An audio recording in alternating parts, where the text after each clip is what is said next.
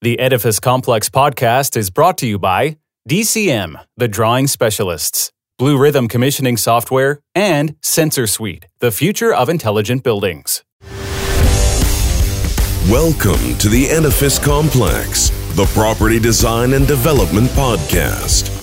Let your hosts Adam Muggleton and Robert Bean keep you up with who is innovating and doing great work, perspective on the adjacent possible, and challenges to the status quo.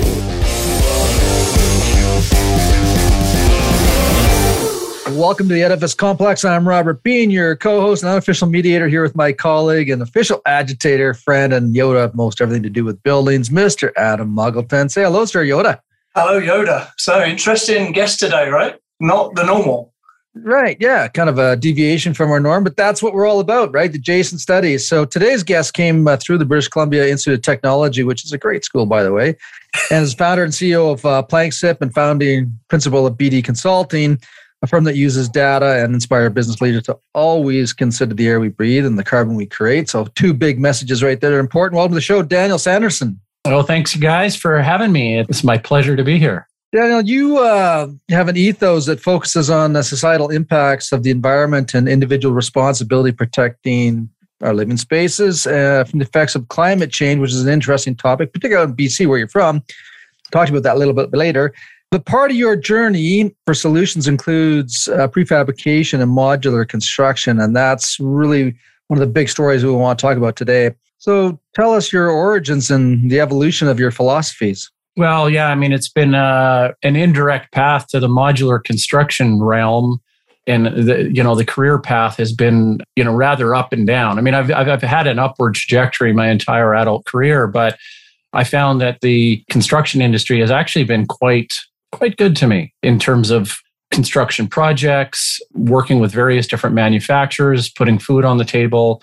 It doesn't go without its frustrations, however, but for the most part, that's my day job. Right. And so years ago, I started off as a manufacturer's rep for a company called Nanowall, and they represent a technology from Germany. They partner with a company called SolarLux out of Osnabrück, Germany, and they focus on large operable wall systems for residential and commercial jobs, hospitality and stadiums, in fact. So they've got quite a ubiquitous name in the architectural industry.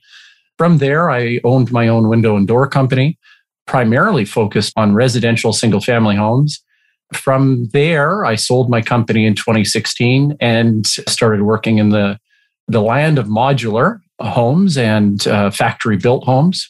And so here we are today. A little bit of an added piece. I started a publishing company and snuck that in there. So lots of cultural little add-ons, I guess, to make life worthwhile. That's quite the journey. I'm going to call that a zigzag. A zigzag forward, right? So there's a lot to unpack there for me, but housing is one of the things that fascinates me. So talking about the Anglo-Saxon sort of culture of home ownership, I don't know what it is, but there is a culture in the Anglo, so I'm talking like Canada, Australia, New Zealand, the UK, even the US, right, where I buy a house, it only ever goes up, and it's the path to this, it's the path to a secure life. And what that has resulted in, certainly where I live, just outside Toronto, you can sell any piece of crap, excuse my language, right? And you can just put a Remax flag on that and people will throw money at it. And I do not understand it. A house is a wasted asset, right? Like a car is a wasted asset. You buy it, you have to pay tax on it, you have to maintain it. It's a utility, not an asset. I would argue it's not a good investment. It's an inflation hedge at best. So would you agree with any of that? I'm happy to be knocked down here. No, I absolutely agree with it. Unfortunately, there's something called a zeitgeist, which is a dominating cultural fact that that's just the game that we play. And when you dig down to it, really deeply, you can go back to some of the origins of how to construct a society. You can talk about somebody like Plato, for example, who says, well, we could have more of a commune, and the danger lies with individual property rights. It's so entrenched right down to, the very core of what it means to be a citizen. And I mean, that's kind of the problem. It's hard to untangle from that. It's hard to untangle from responsibility and what it actually means to own property. And so I tend to side with property ownership as a means to take, our plebeian middle class into a possibility of wealth. I am definitely sympathetic with your position. It is very problematic, I think. Well, especially the inflated bubble, Yeah. Right. Well, and there's a huge element of insecurity that's created in those bubble zones, right?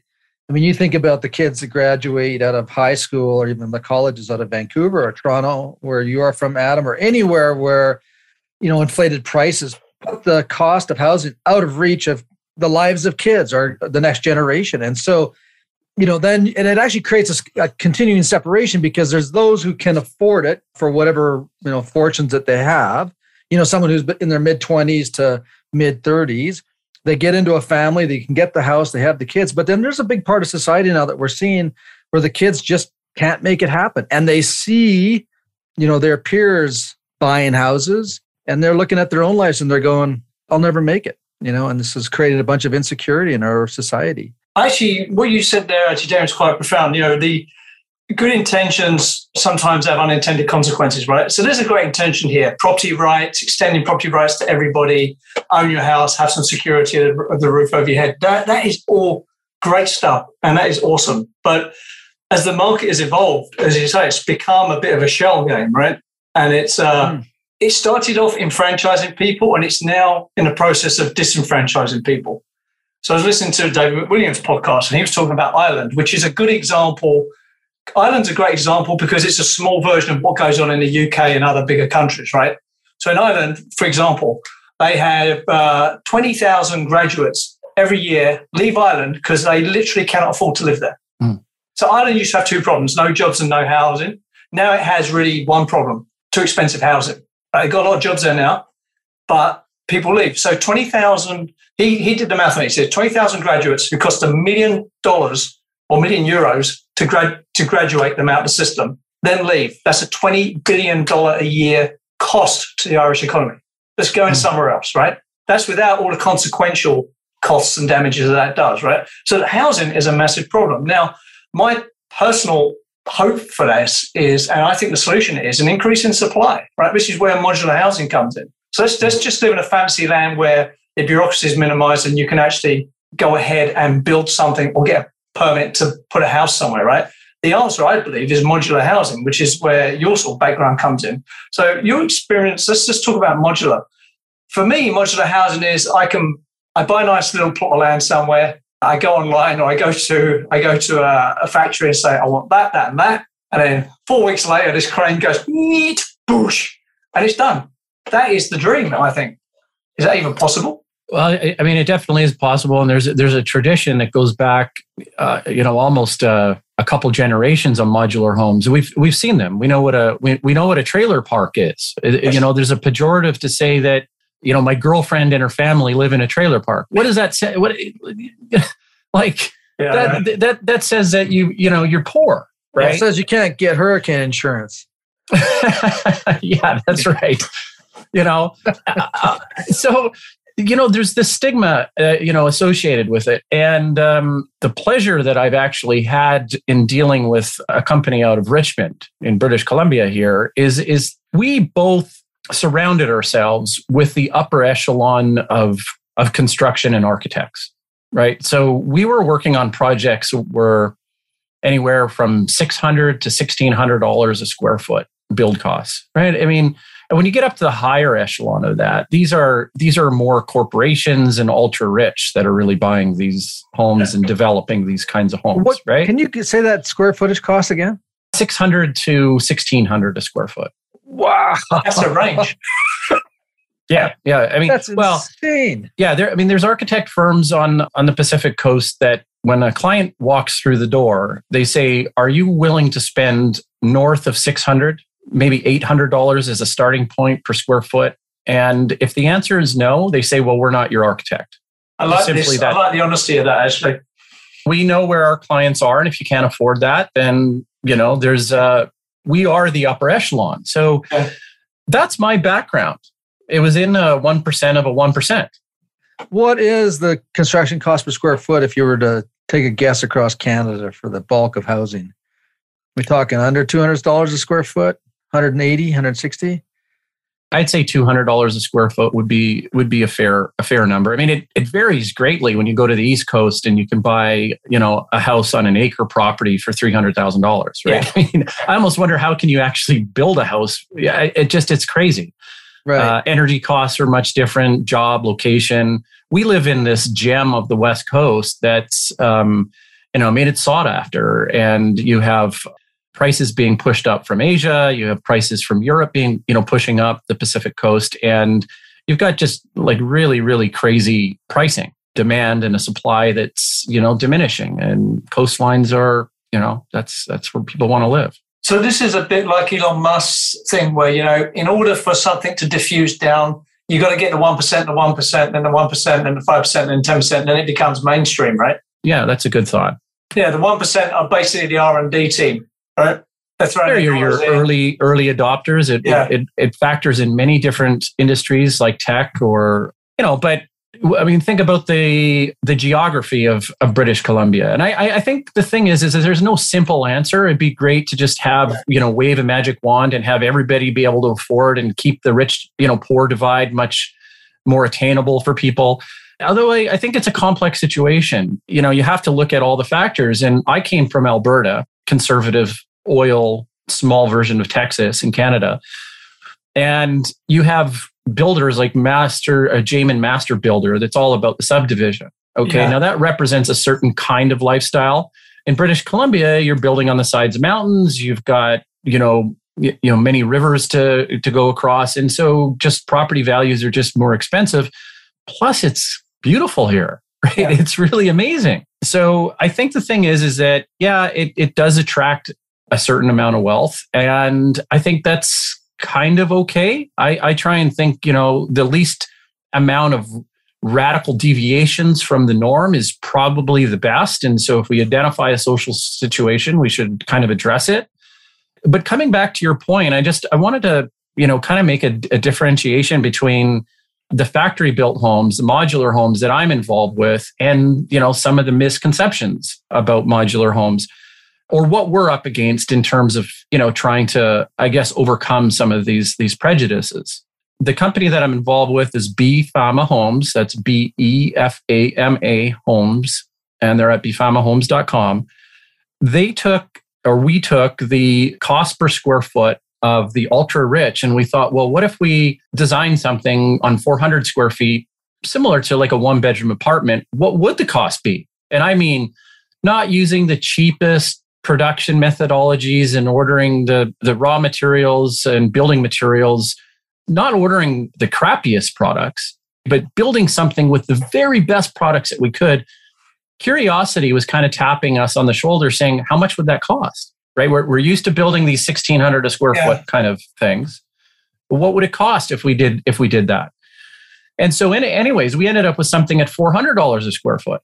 And so, I mean, it's not in the ultra affordable sort of category, but I tell you, it's a steel structure. It's using curtain wall, and listeners may not know what curtain wall is, but it's a pressure equalized rain screen system that's used for, scaffolding, or it's used for the, the window system and the facades on towers, for example, right? So we use this kind of technology, and we went and, built a 400 square foot module and had it assessed by RBC, and the bank came back and they said, shit, this thing's worth $520,000, right? And so our problem is that, well, we could sell it for 200 because we started with the very best of the best of the best and simplified manufacturing processes and standardized it in, and this is the key word, in a factory.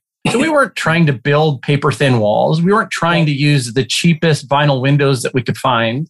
We're trying to use the cheapest flooring that we could, because look, there's a big claim here about environment. And I think that if you're going to use something that will last generations, and I mean everything from flooring to facade to structure, this is the thing that is truly environmental, something that will last generations, not something that will end up in the scrap heap in 30 years. That's kind of the evolution in the story behind our designs of these factory built homes.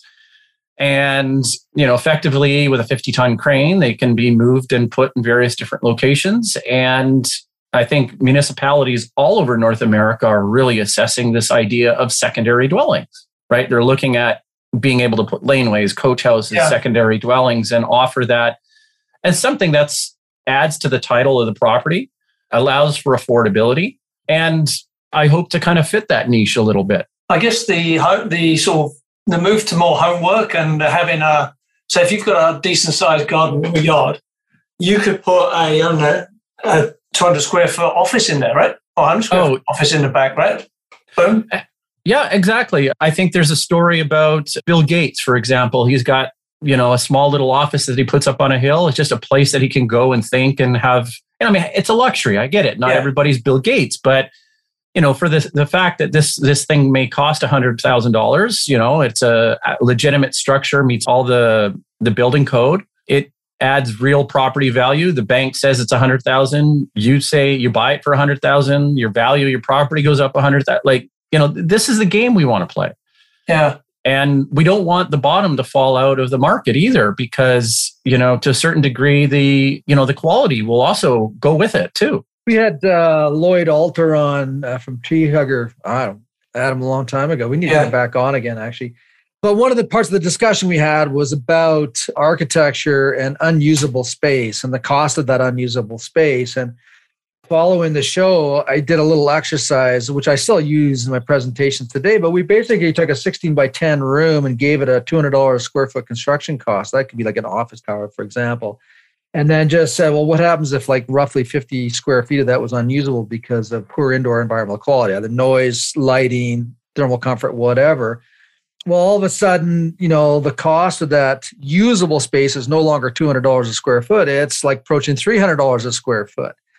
So in many ways, what we're saying is build higher quality, smaller spaces. And if you think about the cost, environmental costs, economic costs of having unusable space, it's huge.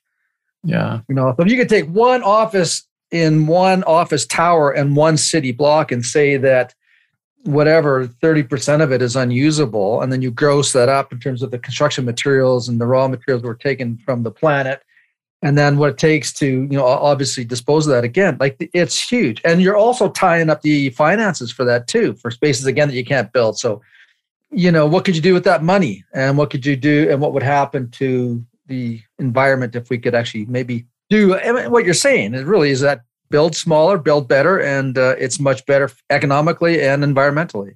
Yeah. So you were saying that when you got RBC to look at it, so that's Royal Bank of Canada for our international listeners, to look at it, they were willing to recognize its value and lend against it? Oh, for sure. That's one of the major things that we wanted to do. I mean, when there's this much money tied up in a $10 million factory, when the prototype's coming out, you want somebody to be able to look at this and say, okay, has the bank actually appraised it? Or, an appraiser actually looked at it, so that you can take it to the bank and say the value of this is this? So the answer is yes.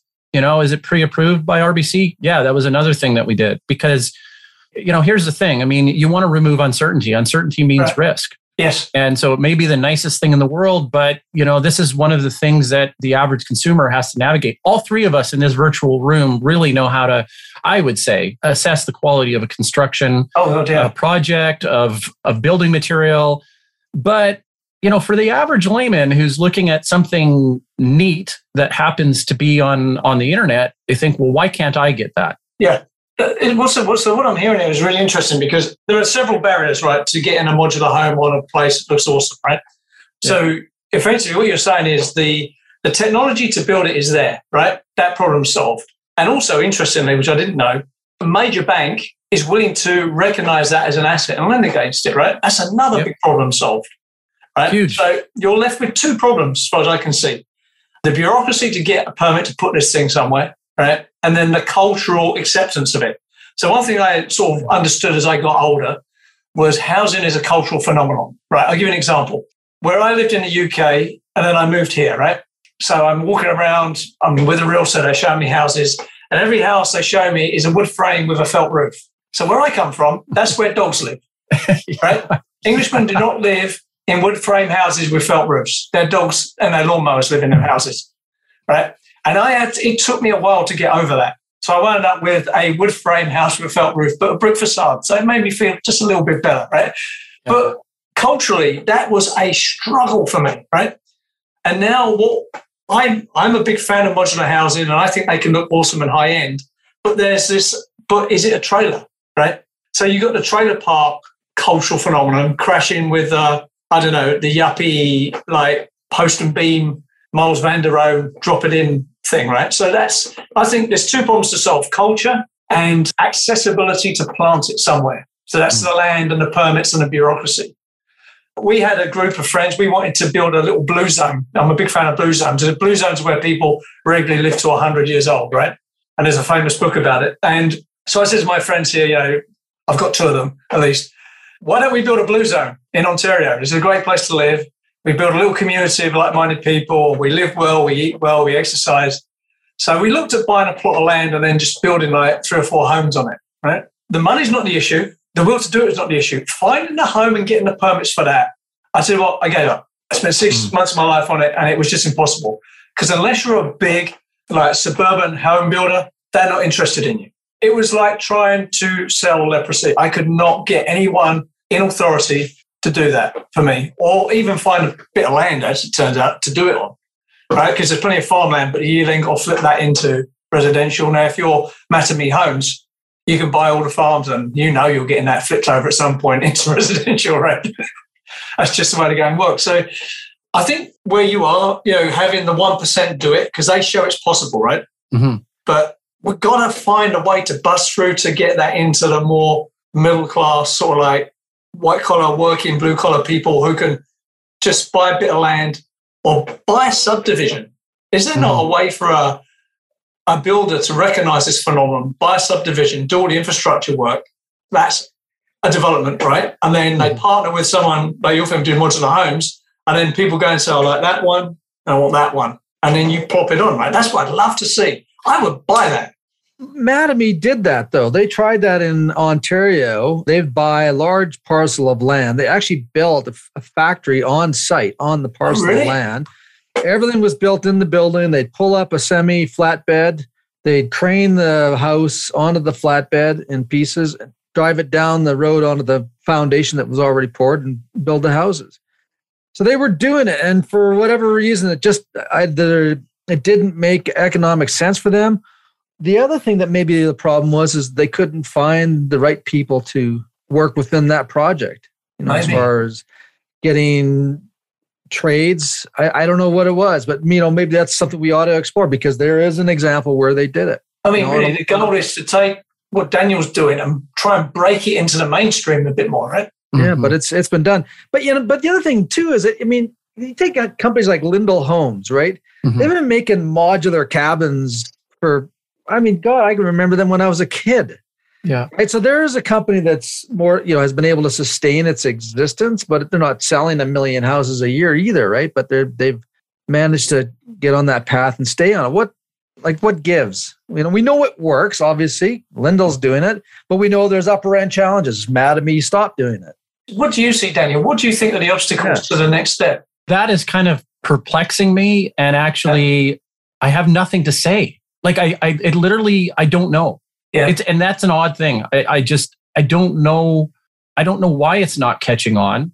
I will point out that when we bring up the concept of affordable housing, that I hear a lot of stuff on the news.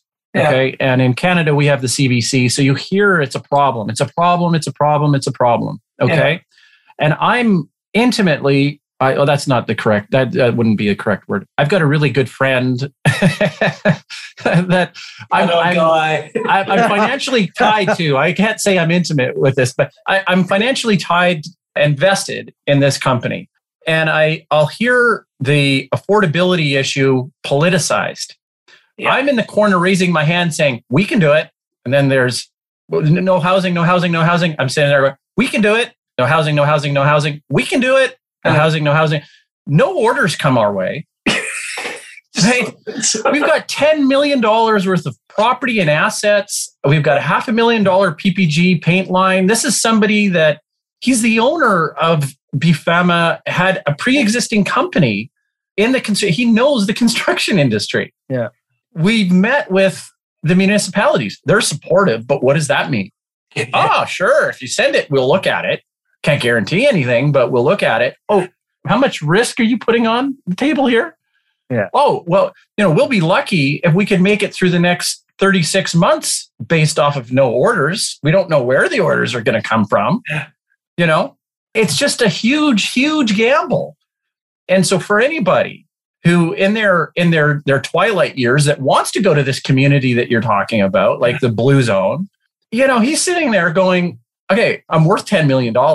How much of that do I want to put into marketing and promotion? And as I hear it flush down the toilet,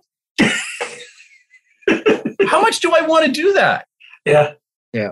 How much more does this guy have to do before he's offering a very valid, solution? Yeah. He still needs to connect homeowners with the orders. He needs orders. Yeah, absolutely. Ultimately, that's it. And then you have the news and you have the politics and the politicians. Well, it's a problem. It's a problem. It's a problem. We're saying it's not a problem for us. Give us an order for 20 or 100 or 200. Great.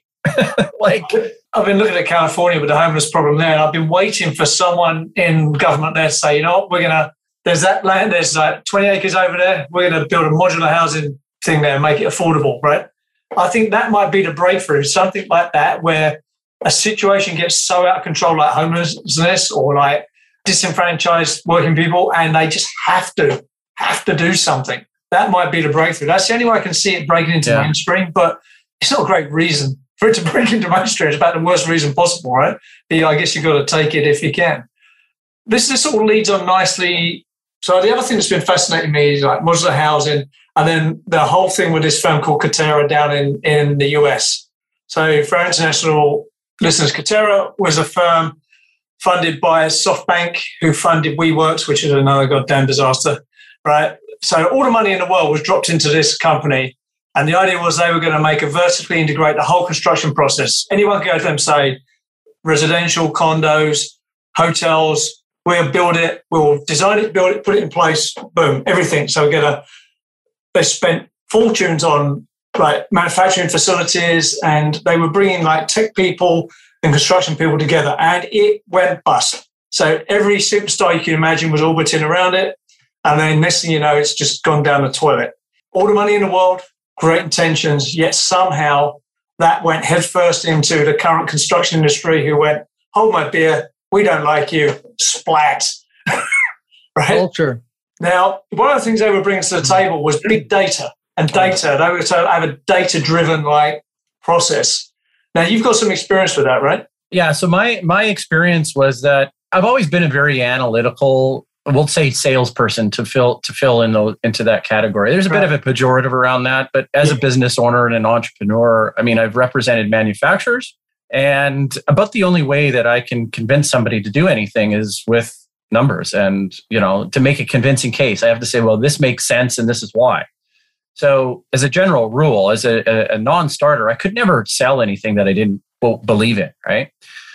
So when I was, the NanoWall rep, I had a big territory of Western Canada, and I had to somehow make sense of all of the architects and the projects. I was involved with a big company, so we had what's called a CRM, and we had to manage the relationships of people that were mildly interested to people that had orders in the system, right? And it's just a lot of moving parts. So what I found over my career is that when I first started, I was in the architectural offices and very valued for the knowledge that I had and the research that I had. But as the knowledge became more ubiquitous on the internet, this type of thing, then the need for me to come in and do the dog and pony show at an architect's office was like, well, I could just look it up on the internet. And so the value of that in-person sort of, consultative sales approach was diminishing, unless the product was very complex, then, your value had to actually, and this is something that happens in many industries, right? You got to keep providing value. Otherwise, you'll kind of be pinched out.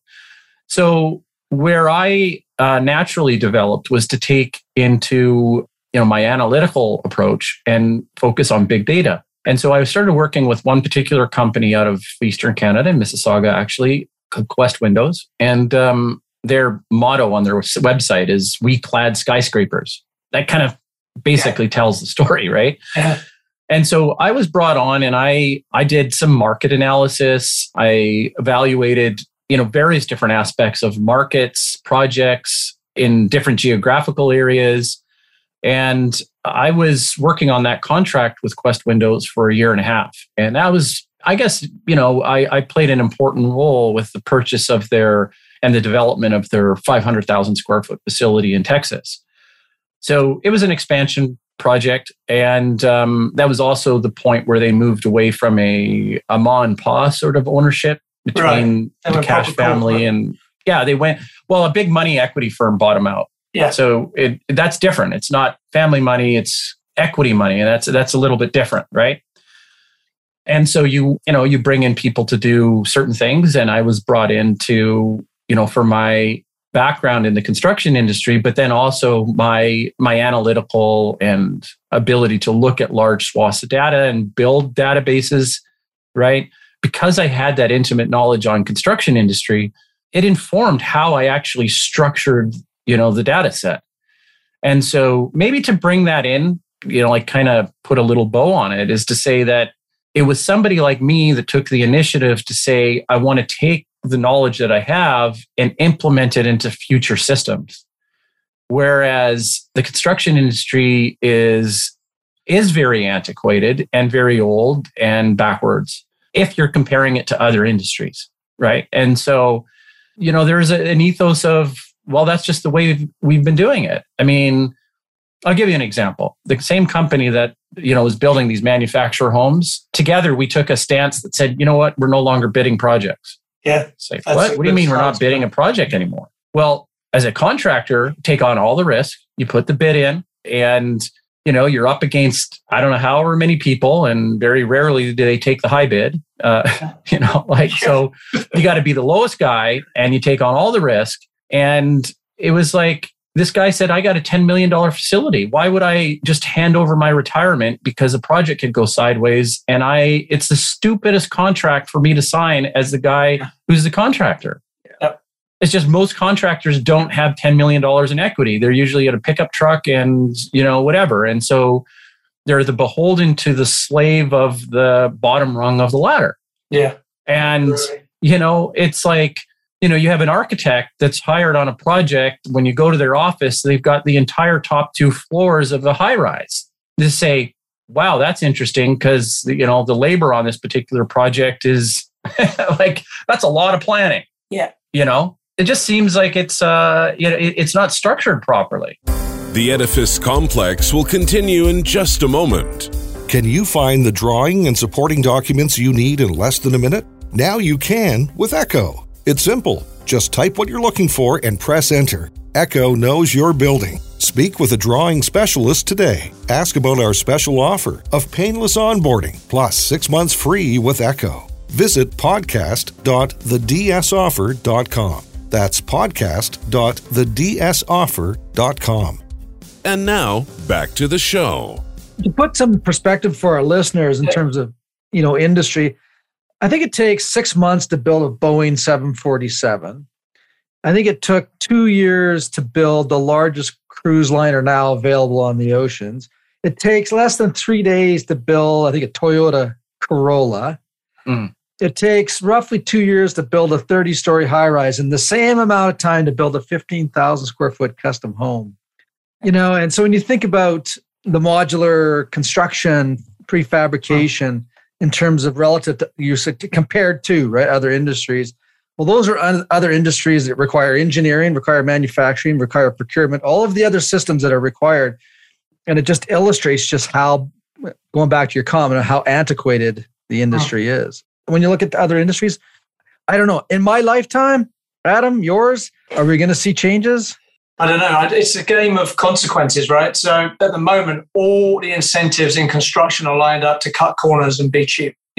Construction for ocean liners and 747 aeroplanes have consequences. They have to be right or people die, right? Now, you could say buildings have to be built right, people die. That's true. But the latitude for risk and failure is way different, right? Until users and owners either go on a buyer strike or demand through consequences, real things, real change is never going to happen. Every problem in the construction industry, in my opinion, is the developers and owners' fault because they do not demand it. you could say, if you was a developer, you could hire the biggest contracting house, say, look, dude, this is it. I'll give you this job. I want 0 defects. I want on time, or I am going to sue you till you die, right? Now, the way construction works in Canada is that contractor will phone all the other contractors, say, don't touch this dude, and that dude will never get his place built, right? Because that's how it works here.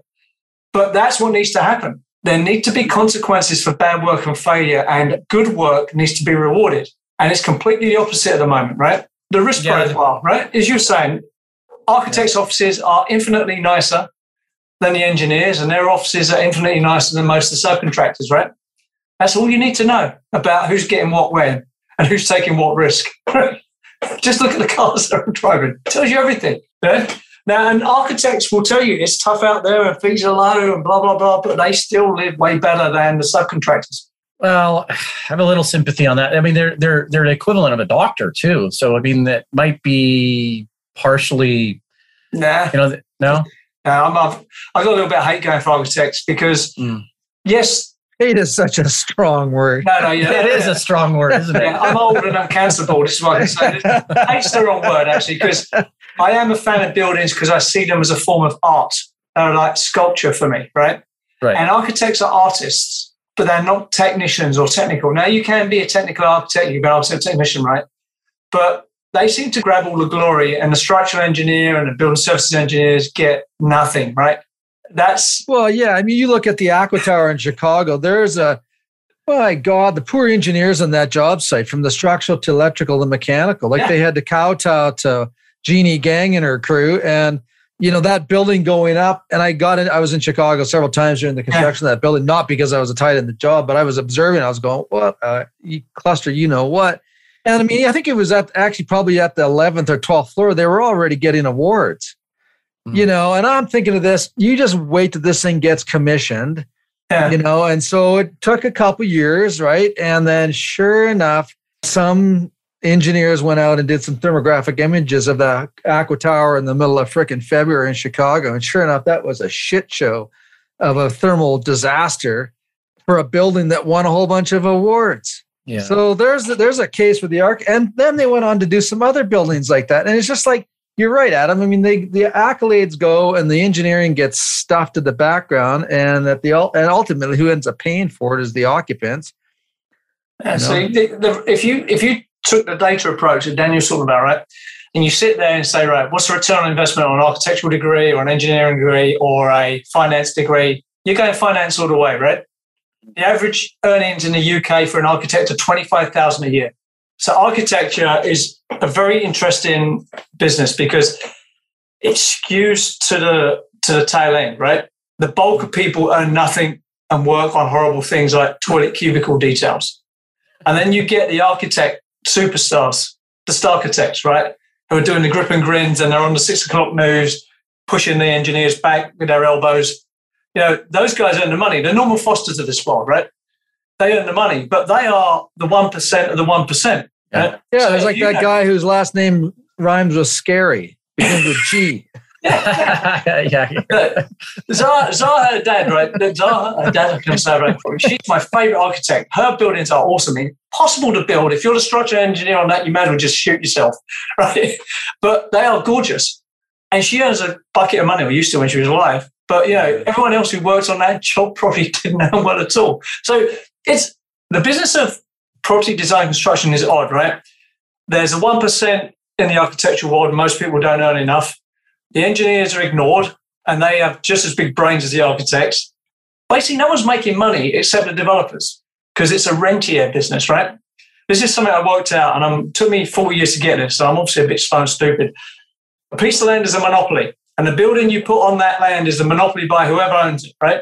Mm. They make money on the asset increasing every year and upward-only leases. They make real money. Everyone else who designs that and works on that is a hired hand who makes a living. No one makes money except the people that own them buildings. So, this gets us back to residential, right? So it's the perception. I own a house. It makes money. It goes up. I'm awesome. My house is awesome. I sell it to someone else who's awesome, right? And it's the stock market has a name for it. It's called the greater fool theory. I will buy it, and a bigger fool than me will buy it off me, right? But when we first spoke, Daniel, and you sent me to the website, the houses you were describing, I went to the houses. I wanted one of them so bad. There's one, I'll put a link on the show notes. There was an image of one, and it was, you could build it, and then you could add this other thing with a connecting thing, and it was just lovely, gorgeous, exactly what I want. Then I thought, okay, I'm going to go to Muskoka and buy a bit of land and do this. And then just hitting that hurdle of finding a bit of land to put that on was enough for me to like, and I know what I'm doing. So yeah, we've gone down a bit of a spiral here, but you know. Yeah. But you triggered a thought, Daniel, and that is, Adam, when you were talking, question for Daniel is, one of the things that we used to couch our clients, and we used to cater to engineers. That's who, when I had my design practice, and sometimes we'd get somebody to come, they come in, an engineer who had, just say, a practical influence on the aesthetics of the home. And I would look them straight in the eye, and then I would look at their spouse, and I go, whoever buys this house has to be in the same mindset that you are when you designed it. And I said, you just eliminated like 90% of the buyers in the marketplace because of the practical stuff you want to put in. Yeah. I was like, we're out for a walk the other night, and my partner, she was telling me that this tall engineer built a house, and because he was tall and his wife was short, he just basically said, too bad, so sad, I'm going to raise the countertops another 8 inches. Yeah. Well, then anybody that comes in to buy that house, right, is going to so the question I have, sorry, a long way to ask you the question. When it comes to prefab and modular, is there a stigma in the aftermarket? Is that one of the things that's holding it back? Well, in general, absolutely. But I think from the beginning, what we tried to do is to say, no, there isn't actually. And so we have a compelling case that there isn't. I mean, in architecture, there's a concept called monumental. And monumental is going to be what they built the Sydney Opera House. That's the standard that they build it to. Yeah. And monumental just means cultural. It means that it's going to be around for generations. That's all it is. Very simple, very simple concept. So if you take a modular, and in this case, why don't we call it factory built? Okay, because I mean, in my situation, it is a factory built home because you have better tolerances, okay, and higher precision. You have just a better product essentially. So you have a factory built structure. And, just happens to be a residential home. Okay. It's built in a factory. It's built in 9 months as opposed to, 3 years. Right. And for us, the idea was that the foundation was included. And so there's a foundation that's rated to soil bearing capacity of 1,000 pounds per square inch. And so that's very similar to Richmond, which is very, ground packed. It was below sea level, and just like Amsterdam, they've had to build up in certain areas. So it's not on the most solid bedrock possible, but we've got a foundation that will meet that requirement of 1,000 pounds of soil bearing capacity. The point, to get to your question, is that 50-ton crane, when they set it on that foundation, can easily take it and then move it to your oceanfront home later on. And because of the life cycle of the building being several hundred thousand. This is an epoch. We're going to change their name to the epoch production. So it's definitely many generations, right? Because there's nothing on this assembly that can actually degrade. It's wrapped in curtain wall or like something like a metal facade. So there's nothing that really can degrade on this for hundreds of years. And so, anyways, it can actually be moved and taken from one particular location and moved to another location. That's something that is and should be very appealing. In fact, the foundation system can also be moved as well. And that's something that we haven't really thought about. But as sea levels rise, as forest fires decimate thousands of acres of property, we had to think about that. We had to think about, how do you make a home resilient in these types of extreme locations? And so the forest fire is another good example. The curtain wall and the metal facade is something where the embers from a fire can land, and they're not going to go up like a tinderbox. So the idea of that choice of material makes the home more resilient in a fire situation. It's like, guys, start thinking about these solutions to the problems. Yeah. That's the idea. How do you find solutions to the problems? And so, that's seems pretty simple. That's all we did. So that's interesting, right? So you could just assume you got the land. you could put this on and it can become a multi-generational home, right? Yeah. Because of its longevity and the type of materials and the persistence of performance those materials can deliver. Exactly. And it can actually move with the property. You could take it, remove it, decouple it from the... But hey, it still gets its own PID. It's still a licensed home. It still adds value to the property. But imagine putting a property up for sale with a coach house on it and saying, do you want it with or without the coach house? Well, without, thank you. We don't need that. All right. Well, we just reduced your property by $200,000. Here's your offer. We'll take that when it closes and we'll move it out to our little cottage on the water, right? Or Ontario, for example, where you live, Adam. There's a lot of lake communities out there, and it's accessible by truck. You have a crane, plops it into place. There, you've got your home. The most sustainable home is the one you don't knock down, right? Yeah, exactly. Right. Are you guys familiar with the concept of balloon framing or like a balloon foundation? Yeah, that's been around for a long time. Yeah. Well, right? It's the perimeter has all of the structure to it. And this is very similar in the fact that there's on the 400 square foot unit, 13.5 feet wide by say 33 feet long. That represents one module. You can stack them. You can, put other hybrid systems on them and stuff like that. But basically the structural loading points are where you stack them. So you can have, your structural HSS, your tube, your steel structure is going to be at 8 points around the perimeter. And so, everything on the inside can be kind of designed how you want. If you want to have a commercial building, if you want to throw up a little, commercial building or like a COVID relief center or interpretive center, or you want to have anything like that can go on. It doesn't have to be designed with, an interior sort of living space, right?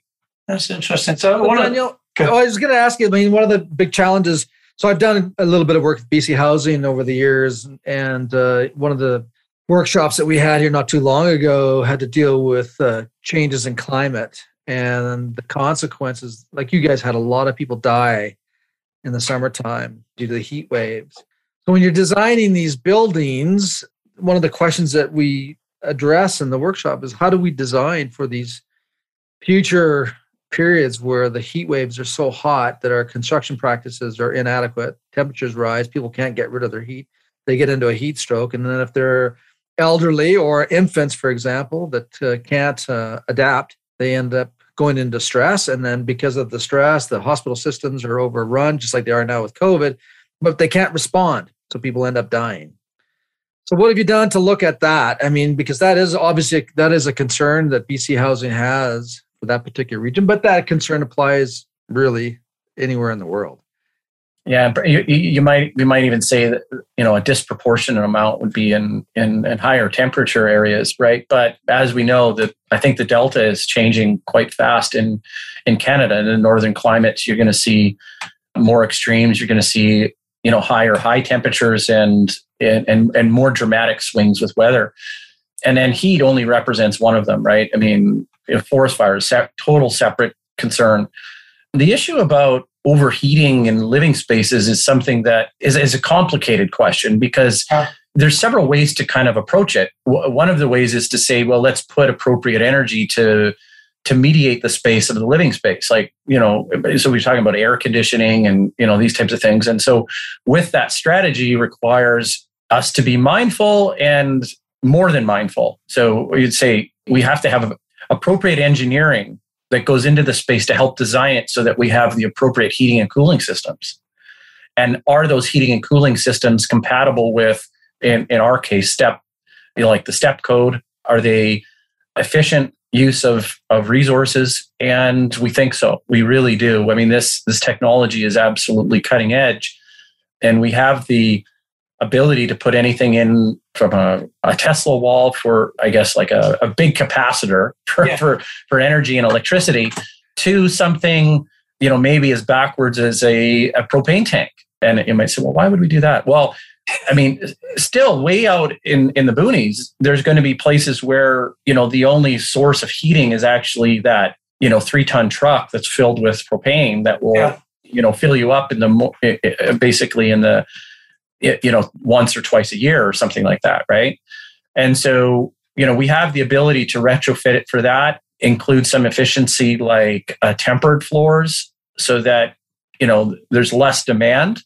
Yeah. The thing is about you guys, are you guys both engineers? Yeah, well, Robert's an engineer. I'm a child surveyor. Okay. Yeah. But you know what? You're like an artistic engineer. Can I give you that title? Yeah. I know you're very analytical, but I mean, the thing I think about when you have conversations about energy, it's about the delta change, right? And so we're working on a technology right now where I want you guys and the listeners to imagine a meridian. These concrete block meridians that you see on a highway. Okay, right. The ones that prevent deaths. Yeah. So we have this concrete forming, small batch run concrete facility at the plant. And so what we did is two of those kinds of forms, put them together, and then inside of that, that's where the foundation for our longhouse system resides. Okay, is in this type of form. Okay, now inside that cavity is something where we can run pipe and run water. And so now basically we can have a higher baseline so that our delta T is much lower. So you don't quite have on-demand heating, but the amount of energy it takes to get it up to where you need it to be is a lot less. And so we're always looking at that kind of innovation. And what do we need? We need to execute this stuff on projects. The speed at which we go is not the speed that BC Housing goes. And so we have to rely on private money so that somebody sitting across the table from us can go, oh, that's interesting. Yeah, I like it. We want those early adopters, those people that say the aesthetic is good and the technology is amazing. We need people that can grab that. Opportunity to talk about your book, Robert, quickly, right? Because you're getting onto things like Exergy here and using radiant heating with low temperature heating, low temperature cooling, right? Yeah. Or high temperature cooling. This is what you were talking about in your book. You did with BC Housing, right, Robert? Yeah. So BC Housing, I think it was Construction and Excellence Program. Anyways, they partially funded a book on thermal comfort, and it was for the housing market. And we talked about low temperature heating and high temperature cooling, but also a big part of the book takes on architecture and controlling the loads, so that mechanical solutions are the last solution, but the first solution should be passive. So better fenestration systems, overhang, shading, exterior shading, these types of things. And if we can get the loads down in buildings less than 10 BTUs per hour per square foot, it's really easy to control them. And, the discussion that you're talking about where you've got this, I'm assuming, I didn't quite catch it there, but thermal mass with pipes in it. Is that what we're talking about? We would dump over 1 million BTUs into this system, which is incredible. We call that a thermally activated building system, and it's used all over the world. Well, Adam, you're familiar with some of that. So, companies like Trans Solar out of Germany, that's their game, as is Peter Simmons and his guys. That's all that they specialize in, is those types of buildings. There's a lot of benefit to it, but it's a concept that not a lot of people can wrap their head around. And yet there's lots of logic for it. And, if we could get more buildings doing it, it would be great. Manitoba Hydro buildings, all thermally activated building systems. And there's a couple buildings, and I think Jeff McDonald, who's now retired, engineer out in BC, did a couple buildings out in Vancouver that were TABS, which is the acronym for it. So I feel a bit better because what I'm taking away from this conversation is like modular housing, some of the stuff you're involved in, Daniel, is at a point where the demonstration sort of speaks for itself, right? It demonstrably works. It's really about busting through culture and really sort of what Robert's talking about is getting these more energy efficient solutions into the supply chain, right? Because supply chain is another issue. It's cheap to put a furnace in and blow hot and cold air at people because the supply chain has made it cheap through mass production, right? Yeah. So we know for certain that when we changed our philosophy, our engineering philosophy, and which was, designed for people, good buildings follow. And that happened back in the early 2000s, that the number of complaints that we got, it basically vaporized. And instead of getting complaints about too noisy, too bright, stinks, too hot, too cold, we started getting letters from clients about, we cannot believe that it's possible to live in these great environments. We didn't think we could, I didn't even know they were available, right? Yeah. And until people understand that when you live in crap and then you live in a place that's not crap, it's the difference between riding a donkey and riding a thoroughbred.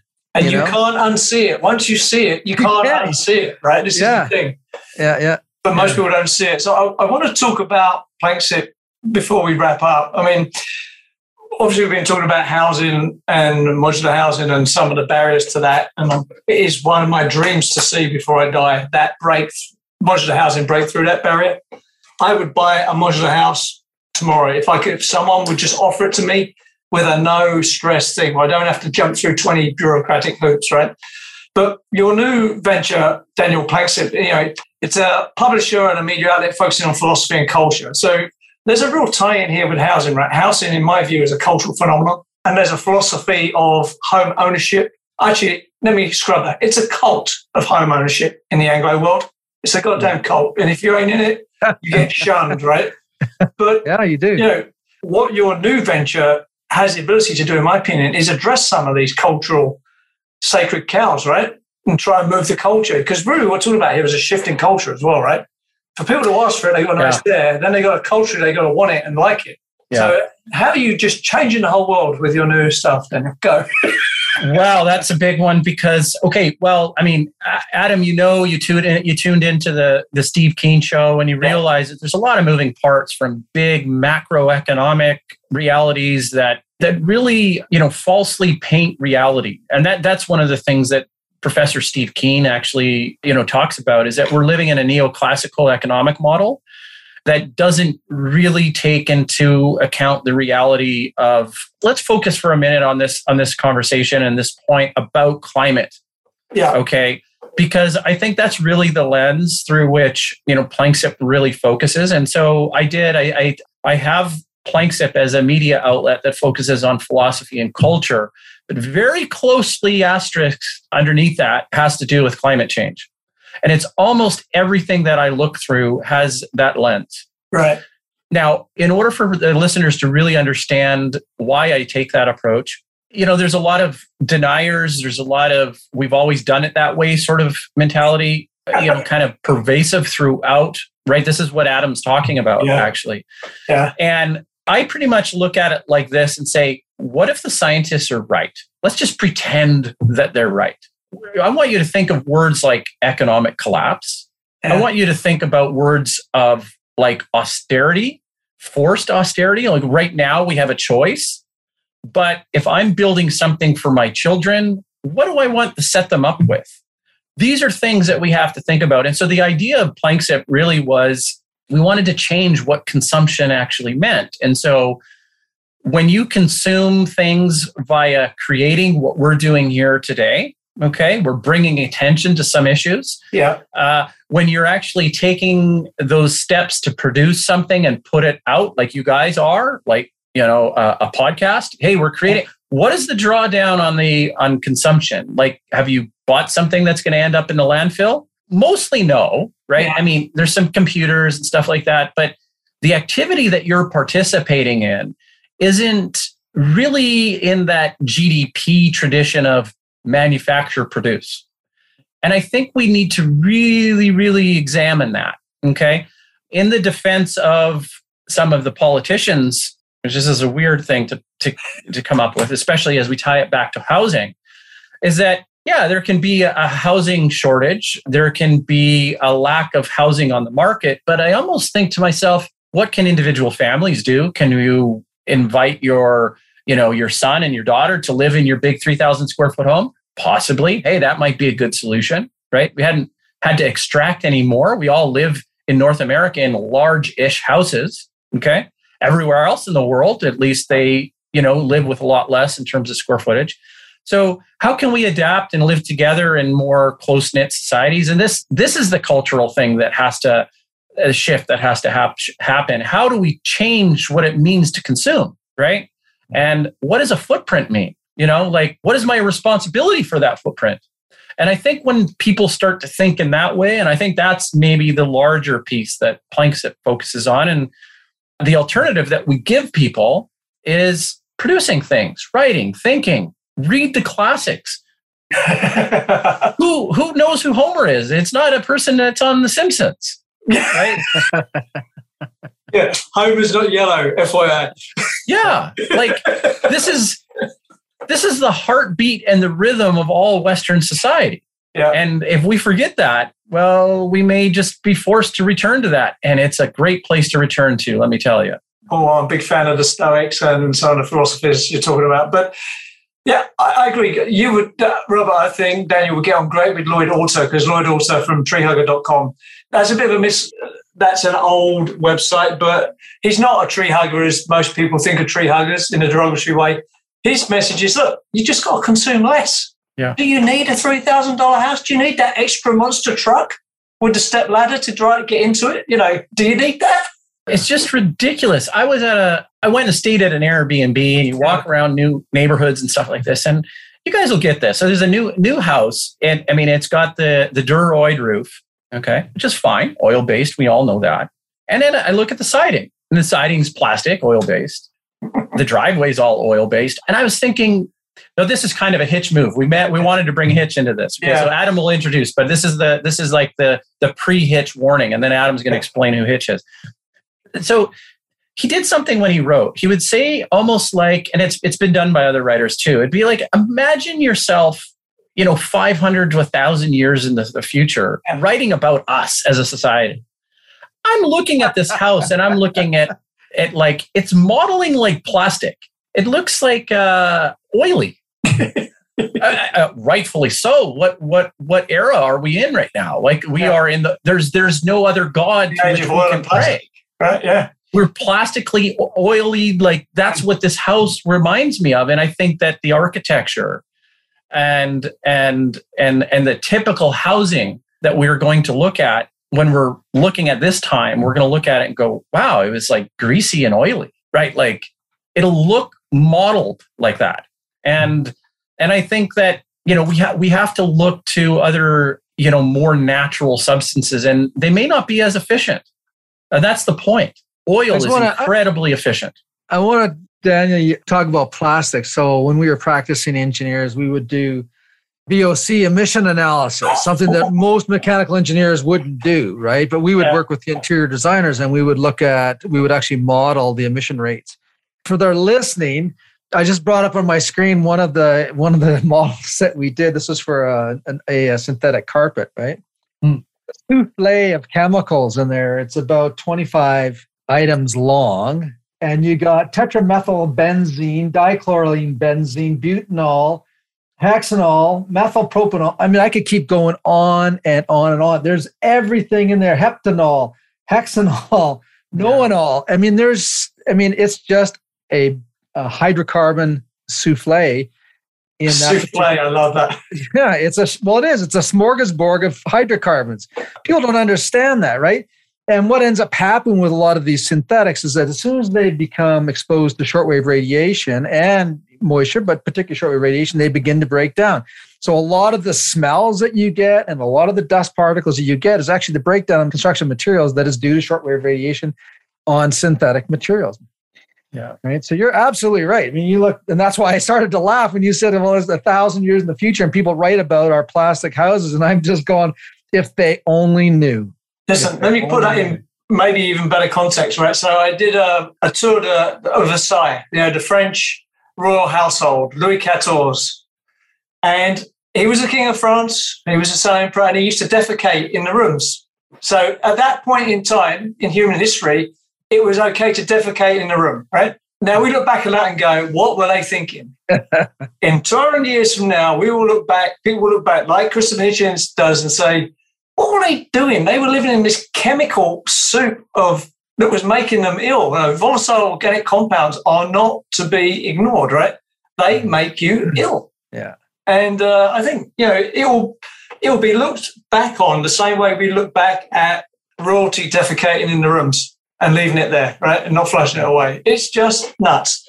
But just for as well for the audience, so we're talking about Hitch. So this is Christopher Hitchens, the British-American academic, writer, cultural observer, intellectual giant who died of cancer actually a few years ago now, much to my chagrin. I'd love to see what he made of cancel culture. But he didn't suffer fools, but he was really great at taking something and taking you outside of it and getting you to look at it differently. That was his superpower. Every industry needs a Hitch. So check him out on Google. Just Google Christopher Hitchens. There's loads of videos of him out there, drunk mostly because he was also a big drinker, but absolutely owning people. And it is through his intellect and academic veracity that he does that. It's hard to disagree. You might not like what he says, but it's pretty hard to disagree with him. He's a classy intellect, and he's got some style, right? And he agreed with people, or he was friends with people on both sides. So he was very much one of the four horsemen, the atheists, that, was really one of the starting points for me to get back into academics. Like, how do you come from an engineering, construction sort of area and then end up in academics, right?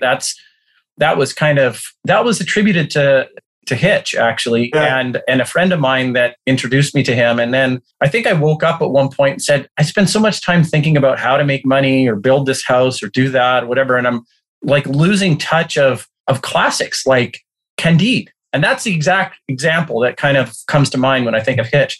I was reading one of his books and he said Candide. And I mean, of course, now I know Voltaire is kind of like the earlier version or the inspiration for maybe even Forrest Gump. I don't know, right? This kind of happy-go-lucky kind of simpleton that seems to dominate the world somehow, right? So anyways, he had mentioned something and he was writing, and people, when they read, they skim a lot. They move really quickly. And there was a word that said Candide, but Hitch was referring to something. He meant, so when he referenced Candide, if you didn't pause to think about what Hitch was actually referring to, the fast reading person would just go candid. Yes. Like, I'm just being candid, right? And so you'd read really quickly and you wouldn't pick up that. And that was the idea behind Planck-SIP. Yeah. Planck-SIP was intended to be an individual unit of understanding, right? This Planck being an organic platform, and SIP like a cup of coffee, right? We wanted to change the way consumption was consumed. And so if you take time to think about what that word was, don't gloss over on it, slow down, think about what was that? What does he mean by that word? And think about it for a little bit. And that was the idea. And that was the real pivot point behind Planck-SIP. And it was a friend of mine that got me into him, and he's passed away since. His thing to me, and I feel a little bit sheepish by saying this, is he said to me, he goes, Dan, one day you're going to be bigger than Hitch. And I can say I knew you. That'd be awesome. Well, no, I mean, but the thing was, and I go, those are mighty big shoes to fill. And it doesn't motivate me. It's just something that I remember that he said, because I mean, you're going to differentiate. That's what we do. I mean, Hitch was Hitch, and I'm. In many ways, it's a reflection of what we're missing in society today, which is the ability to have critical thinking. Yes. Slowing down, thinking about words and the relationship of words, just the pieces of the puzzle, right? It's absent in such a big way, the ability to think critically about, pick a topic, right? Yeah. We see it right now with COVID, right? I mean, just how many millions of people can't think about it from a critical point of view. Yes, that ability to get outside of your own head and look at it, right? And absolutely. So I was always taught, you don't know, if you can't argue both sides of an argument, you don't understand it. You've got to be able, if someone wants to debate me on politics, they got to be able to give me both sides, or I'm not even entertaining that conversation, right? Yeah, I was taught something similar. I was taught never enter a debate unless you know the argument, their argument, more than you know your own. Yeah. Yeah. I actually root for the other argument sometimes. Yeah. Right. So if it's a theological argument, I remember having a discussion with a Muslim fellow, and I actually approached it. I'm not very good at debates. I'm very good at trying to understand. And I think that making the understanding self-evident in a conversation, much like what we're doing, is the best form of enlightenment, I guess. Yeah. I mean, I'm kind of grasping at that last word. I don't know what it's of understanding. But anyways, you take this idea, and I can see his perspective being a Muslim man. And I tried to drill down, and we know all the standard theological arguments. And I said to him, well, what about an argument of identity, right? Like, I'm a proud Muslim man, not me, but this fellow. I'm a proud Muslim man. And the reason why I want to keep my faith is because I can't imagine who I would be without it. And I like the person that I am with it. Mm-hmm. Okay. And he was like, yeah, that's how it summarizes for me, right? And everything else is an apologetic. It's a compatibility story to try and say, This is how I feel and how I approach the world. This is how my community approaches the world. And here's how we want to integrate it. Right, wrong, or indifferent. And Adam can speak about, some of the, not so desirable aspects of the Muslim faith, which I could give you a strong argument for being a Muslim, a Jew, and a Christian and all of it. I could argue that all day and make you get on board probably with my eyes.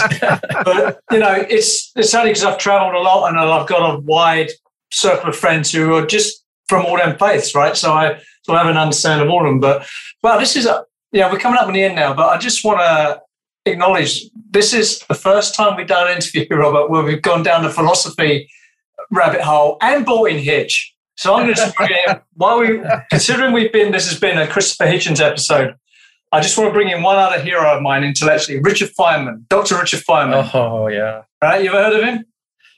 Absolutely, man. You got to spend some more time on the Planck's site. I joke with it because I got the bongo drums and I have memes that say he's a fine man. Richard Feynman is the hero, man. Absolutely. Yeah. So he's got a few things, right? He was one of the. He's just a preeminent physicist, right? He worked out why the Space Challenger blew up. He also is a pickpocket, a hypnotist. His great saying is, if you can't explain something complicated to someone and get to understand it, you do not understand it. Yeah. That's it. And that is perfect, man. If all teachers could just embody that, life would be so much better. Do you know what I mean? Adam, you pick up James Glick's book on Richard Feynman, brilliant. And then also James Glick as a writer on chaos. All right. One of the best books you can read. I'm a big fan of chaos theory. Yeah. Awesome. God, we've really gone down a rabbit hole, haven't we? Eh? So listen, we better wrap up before people think this is a philosophy podcast, which it will be. Daniel, we normally finish on a quick fire question from each of us. I'll give you mine. So give me your top 3 philosophers. Plato, absolutely Plato. Top 3. Okay, so I'm going to change the rules because that's what I do. So my top thinkers are going to be George Steiner, Plato, and Antonio Damasio. Okay, can't argue with any of that. Robert? I was going to ask you who are the most 3 evil people in the world right now, but that's that'd be too easy. Actually, what the question I do want to know is, let's just say we are 1,000 years in the future and housing is all prefabricated and modular. What happened? What steps happened that all of a sudden that is the norm as opposed to being the abnorm? Well, you know what? It's going to take direct leadership. And it was a point that I never brought up. But in the instance that, with the BIFAMA homes that I'm working with, we're saying, screw it. Screw it. We're just going to go buy the properties ourselves and do it ourselves. Because when that property is there, then someone will buy it. I agree. I don't have to convince somebody, and somebody doesn't have to say, well, I don't like that shade of white, or those pillows are not in the right. Fuck it. There's the house. You want it? Buy it. If you don't want it, there's someone else who's going to buy it. Absolutely. So that is the way to do it. We just got to buy our own properties, do it, put it on, and let the momentum of Sisyphus rock just keep. We got to move it forward. That initial inertia, we got to take the leadership on that. Yeah, excellent. I like that. I think that's about the only thing you can do right now to move this thing forward. So kudos on that. Absolutely. Yeah. Okay. Well, look, I think we're going to wrap that up. Daniel, thank you so much for coming on. Thank you. Yeah. That was awesome, and it's people go, oh, it's a podcast about building construction, but life is so much more than what you do, right? And philosophy comes into everything, every job, every walk of life. It's there whether you know it or not, right? It's your operating system. You just don't know you have it sometimes, right? Yeah. So I'm all in on that. Thank you so much for coming on. The Edifice Complex will continue in just a moment. Adam, it's time to thank some people who are on our side. Blue Rhythm Commissioning Software. Blue Rhythm is the commissioning software I've been looking for. Most projects I consult on suffer from poor information and document management. Frankly, it's just chaos out there. Blue Rhythm removes this chaos. It is a secure, always available cloud solution designed to work on any computer, tablet, or smartphone. Their Android and iOS apps allow seamless transition between online and offline work. But what I like most about Blue Rhythm is their painless and fast onboarding process. Their team will bring all your existing forms and checklists into Blue Rhythm for you, or you can use or adapt their pre-built, pre-functional and functional performance test sheet templates. But it's more than that. It enables collaboration, automation, and easy planning and project management for all your projects. Blue Rhythm provides amazing support from a team that really understands your industry. To find out more, go to bluerhythm.com or call country code +1 612 460 8305. Also, you can hear from Blue Rhythm President Andy Martin on episode 26 of the Edifice Complex podcast. Robert, are we there yet? I'm bored. I know it's hard to believe, but the future has finally arrived in Canada. How's that then? Well, smart remote building and equipment management is now available from SensorSuite. Go on. SensorSuite, yep, they're an innovator in smart building technology. We like them. They can monitor, control, and optimize anything in your building, saving you time and energy. You mean SensorSuite are moving Canadian buildings into the 21st century? Yeah, I know, another hard thing to believe, but they're doing it, and they're saving owners money with efficiency gains. Okay, I'm in. How do I find out more? Got to go to sensorsuite.com or call 1-855-773-6767. And also check out the July 2020 episode of the Edifice Complex podcast and listen to SensorSuite CEO Glenn Spry. And now, back to the show. All right. Well, Adam, another good interview. I love when we get into the philosophical discussion. Yeah. And Daniel, obviously a very philosophical individual, well-read, and is applying his knowledge, obviously, to helping his clients. I love the fact that everything is connected, really, right? Yeah, everything's just a system within a system of systems. I always say in some presentations, a building is a system of systems. Start with the facade, right, and work your way in. But he's taking that systems approach out to another level, where we talk about construction and buildings and property and design and delivery, but that sits within people's philosophy and their culture, right? Buildings are a cultural phenomenon. Yeah. Our philosophy matters. And this is how you get people not getting on, right? You get people with different philosophies and approaches who can't work together, and that's fine. They have to go and work with people more like them. But actually, turns out philosophy matters. And having someone say that out loud and bring that into their business, I think, is a wonderful thing. It is. And of course, as they're discovering, philosophical discussions and philosophies oftentimes clash with culture. And as he's experiencing, and other companies before him and other ones coming will always clash with the status quo of the construction industry. As you said, down in the US, they try to do the big thing with all the high tech and all the money and all the professional managers, and probably could get their hands on the top engineers and whatever, and build the dream team. And then they went onto the job site, and there was somebody there with a coffee cup and a sledgehammer and said, "No effing way." Yeah, that's exactly what happened. That was idealism went head first at speed into reality. I said, "Hold my beer. You ain't changing anything." I don't care how much money you have, how fancy you guys are, how sophisticated and how zippy. Us folk here on the job site, twisting wrenches and pounding nails and tying rebar. Actually, that was a classic example, Katera, we're talking about here, of good intentions and money not knowing what it doesn't know, right? So, the arrogance of busting into an industry and thinking you're going to change it without real deep domain expertise. Yeah. I'm sure there was expertise within the business, but not at the board and big levels, where it really needed. Yeah. I'm a guessing here. I don't know, by the way, everybody. But, I think certainly if property and construction is going to change, it has to be evolution, not revolution, And philosophy is part of that. And I love the fact that Daniel couched climate change and, wanted to have all that in a philosophy context, because climate change is a thing, and environmental degradation is a thing, pollution is a thing, overfishing is a thing. These are all things. But depending on your philosophy and cultural approach, you're either in or out on them, right? Yeah. And it can be as simple as, well, when I turn on my faucet in the morning, potable cold water comes out of it. I'm good. Right? That's really what's going on, right? It's great being like hair on fire alarmists, but most people you're talking to in the West, they can turn on the tap in the morning and water comes out and they can wash their teeth, right? Yeah, exactly. I remember I was up in Fairbanks, Alaska, coming back. We actually got stuck up in Fairbanks. As it happens up there, storms come in and you can't get on a plane. And there was a few of us that were, trying to get out. And the big airlines weren't flying, but you could get a private plane out. And I ended up sitting beside the Minister of the Interior. All right. And we flew back to Anchorage from Fairbanks and had probably one of the most interesting discussions that I've ever had on a plane with anybody beside me. And you've had many, many discussions too with interesting people as you travel on your journeys. And we started to talk about, because one of his responsibilities was these remote communities on the ocean side.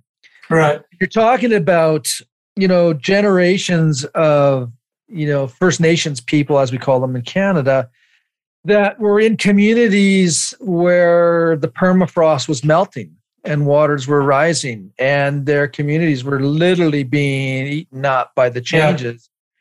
Yeah. And what was left, young people had left, but the elderly people didn't. That was their home, And so the community service providers had to work with these individuals, the leaders, senior leaders of these communities, to get them to move.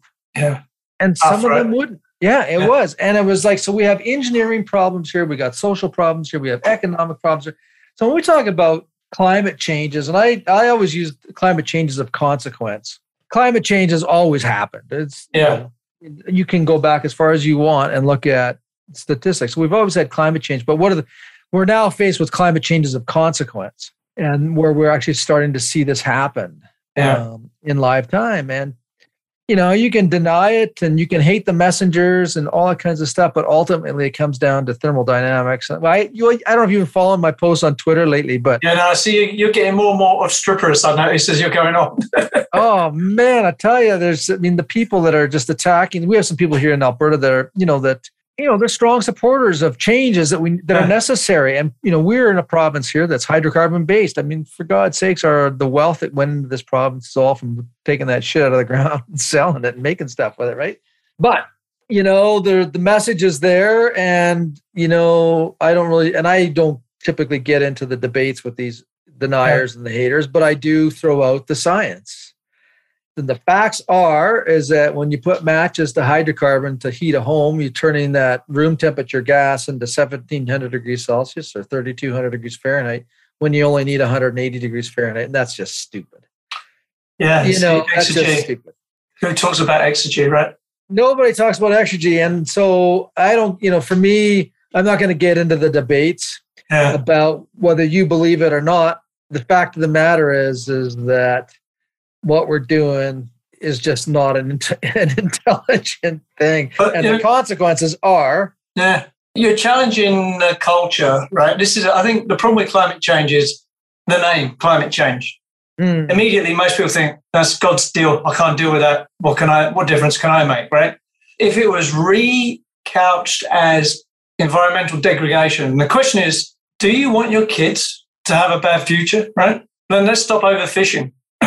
Hey, maybe let's stop using the sea as a garbage dump, right? But you've got to take it down a level. When you took climate change, 9 people out of 10 just check out. That's God's department. I can't do anything about that, right? And that's the problem. But I don't know. Philosophy is a big factor because culture and philosophy are tied together. If the messaging can be put into a philosophical and cultural context, I think you've got more chance of communicating it and having people buy in. Getting them to think about their current philosophy and what they want the culture to look like for their children and their grandchildren. Yeah. Everybody would agree on that, right? No matter who you are, left, right, middle, up, down, most 99.9% of people agree, I want a better future for my kids. I want them to live well. I want them to not be hungry. I want them to have a safe place to live, right? Everybody will get on board with that. And then you've got to build it up from there, right? Well, what do we not need to do to make that happen? Well, we not need to let's not throw plastic into the food chain, maybe. Yeah. How about that? Well, it's interesting because, Daniel talked about, brought in some theological discussion into it. And, the whole time that he was talking and making a good case for it, I was thinking about, something my dad said to me a long time ago. He says, don't get married to your shit. Yeah, exactly right. Right? Don't get married to your shit, because when you need to get rid of that stuff, you won't, right? And that's the problem. And, So one of the things that what we require of people is not to get married so much to their philosophies that they're not prepared to make the necessary changes to invoke improvements and so environment. Your dad was talking about cult, right? So there's a line you cross between philosophy and cultism. Yeah, right. Everything's a cult, actually, right? Yeah. I was born into the Christian cult, right? Now, Christianity could be a philosophy, and then there's philosophy, religion, and cult, right? And that line between all of them is super blurry. Right? And the point is, if it's a philosophy, I believe it's easy to change and look outside it. And the more you go to the cult end of the spectrum, the harder it is to get outside and look at it and critique it, right? Yeah. That describes the spectrum of people who are vaxxers and anti-vaxxers. Yeah, that's a cult. And anti, there's people out there that, that just won't wear masks, that won't get vaccinated, and they've, collected themselves in a team. And they've identified with it. And then all of a sudden you're challenging their identity, not their behavior. Right. That's the problem, right? Yeah, absolutely. That's exactly the problem. And yet they could say the same thing, that, well, if we're on one end of the pendulum, you guys are on the other. And so it's an us versus them, rather than looking at the entire swing and saying, well, that degree between one spectrum and the other is society. Yeah. And if we want to keep moving forward, we got to be able to give up some of the things that we're so married to, as my dad said, don't get married to your shit because it'll kill you. It will. Yeah, no, that's wise words. Well, yeah, you think about kids that, and my dad was a smart guy. I remember him saying to me when I was going to buy my first car and I was looking at a Triumph TR6 and I was like 18 at the time, right? And he looked at me because he had very compassionate eyes, right? But deep behind those eyes is, you're an idiot. Yeah. He says, you can, like TR6, you should buy that when you have money, because if you buy it now, you won't have any money. Yeah.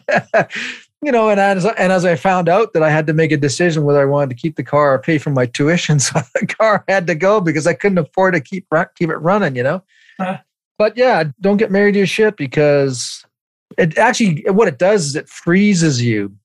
It puts you in a frame and you can't get out of it. It's the Hotel California. Yeah, it's a ball and chain you're dragging around, right? Yeah, sure you are. Yeah. So to wrap this up with a little bow, philosophy matters, right? Your operating system, your philosophy, your core values, they matter. And that's how you interact with the world. And that actually bleeds all the way down into your housing choices, your car choices. Do you chuck things out the window as garbage, or do you recycle them, right? That all is your philosophy, and your core values are all wrapped up in that. So, I think we'll call this a philosophy episode. And it's a bit deep. I think we should go out and get hammered now or smoke some weed. Anyway, that was good. It's a deep thinking podcast, this one. Yeah, well, I what I'm going to do, Adam, is I got this as a gift. You're going to neck that back. What was that, Hitchens? What's the guy's name that you guys Christopher Hitchens.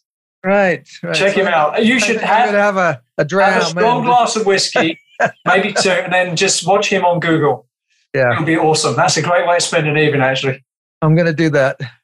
All right, man. Take care. I'll see you in the next one. All right, Adam. Cheers, man. See you later. Bye. All right, bye. You've been listening to the Edifice Complex podcast with Adam Muggleton and Robert Bean. To access show notes for this episode, visit edificecomplexpodcast.com. Also, if you would like Robert or Adam to speak, teach, or consult on your project or business, please email admin@edificecomplexpodcast.com. See you next time.